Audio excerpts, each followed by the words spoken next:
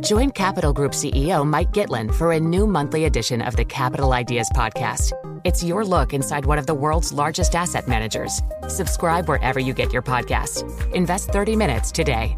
American Funds Distributors, Inc. The countdown has begun. This May, 1,000 global leaders will gather in Doha for the Qatar Economic Forum powered by Bloomberg, held in conjunction with our official partners, the Qatar Ministry of Commerce and Industry and Media City Qatar, and premier sponsor Q&B. Join heads of state, influential ministers, and leading CEOs to make new connections and gain unique insights. Learn more at QatarEconomicForum.com. Let's get to our guest. Mariann Montagne is with us, portfolio manager at Gradient Investments, who joins from Arden Hills, Minnesota. Hope you're staying warm. It's got to be really cold up there. Oh, it's the bold north up here. It is. So give me the view of the bold north when you look at the price action. Let's talk about yesterday. That was stunning, just the explosion that we had in the equity market. What do you make of it? Well, we heard the Fed chair say that he's got a less hawkish stand on upcoming Fed funds interest rates as to those increases. So that deceleration from several months of 75 basis point increases to probably 50 basis points, likely, in his words, so to speak, for the month of December, which is just middle of this month. And it really caused a lot of people to, think that maybe they won't over-tighten and we won't go into a deep recession.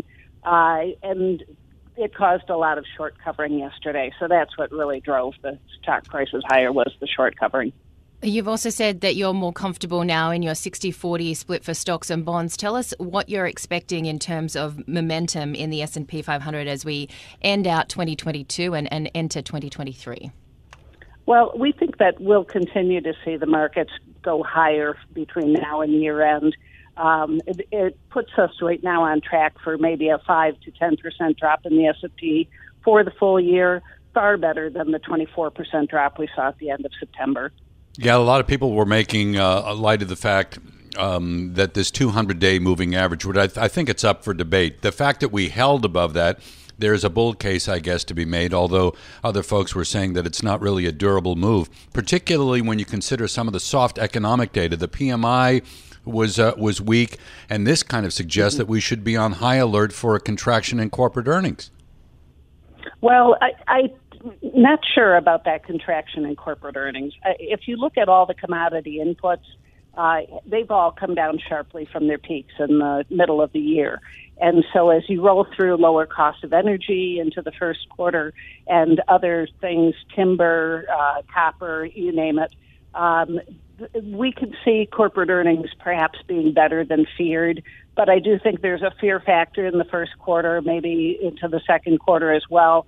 I just appreciate the fact that the Fed is willing to step back and take a look at how much damage they've done to the economy, how much damage they've done to the inflation rate in order to, assess what needs to be done going forward and not over-tighten and put us into a worse situation.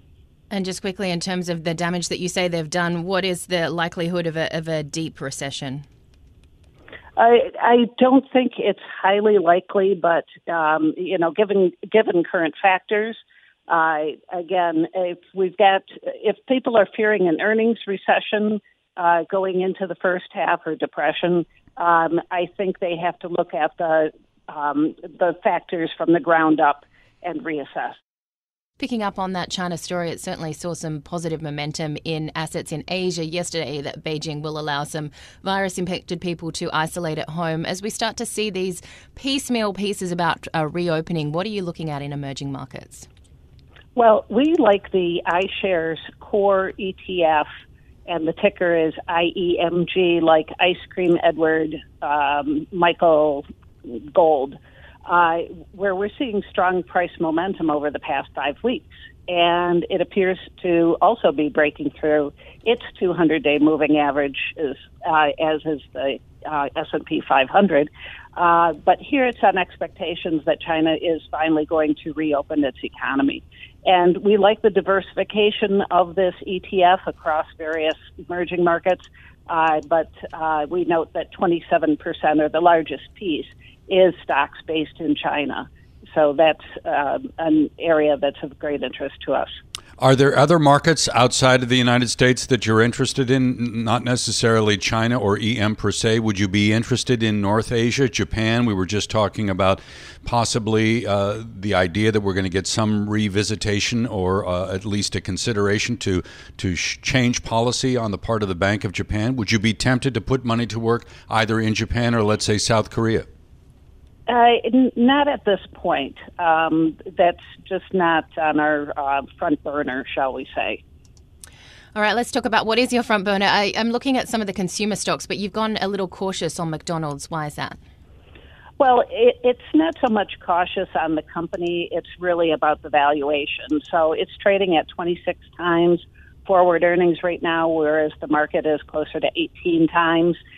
This is a stock we've held for about 4.5 years, so we can definitely say we're long-term investors.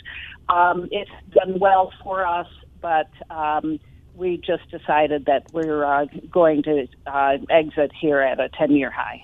What's your view on the bond market right now? Are there opportunities that you like in credit? Yeah, so really across the bond market, we think it's more interesting than it has been in a while. We saw the 10-year reach 4.25%. Now, that was 5 weeks ago, and since that time, all interest rates have been on the decline. So we'd like to get people to rebalance in here, take advantage of some of these higher rates before they slip lower. We think that investment-grade credit is attractive. We think that high yield is very attractive. Again, we're looking at where it was at the start of the year, where it is now.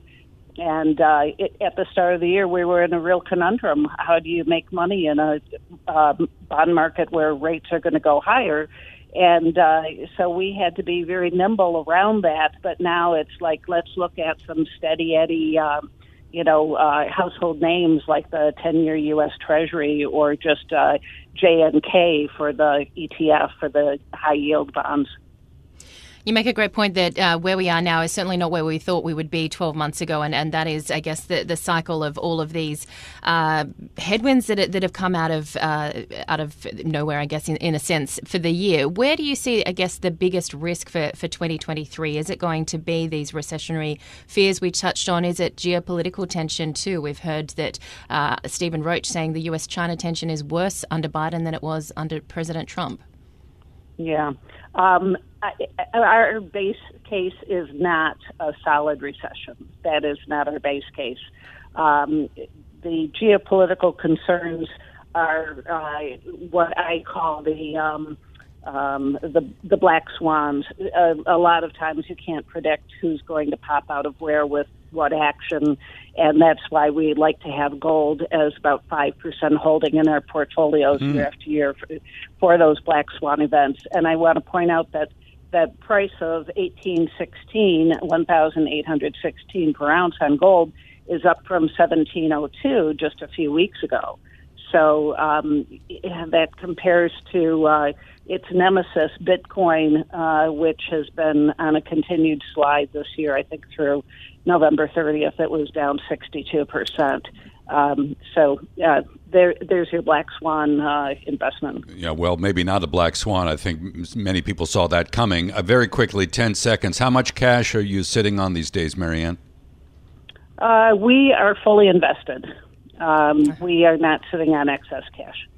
All right, Mariann, and thank you for putting it more concisely than I did, black swan rather than things coming out of nowhere. Mariann Montagne, Portfolio Manager at Gradient Investments, on the line for us here from on Bloomberg Daybreak Asia. The countdown has begun. From May 14th to 16th, 1,000 global leaders will gather in Doha for the Qatar Economic Forum powered by Bloomberg. Join heads of state, influential ministers, and leading CEOs to make new connections, gain unique insights, and uncover valuable opportunities in one of the world's most rapidly rising regions. Request your invite for this exclusive event at QatarEconomicForum.com.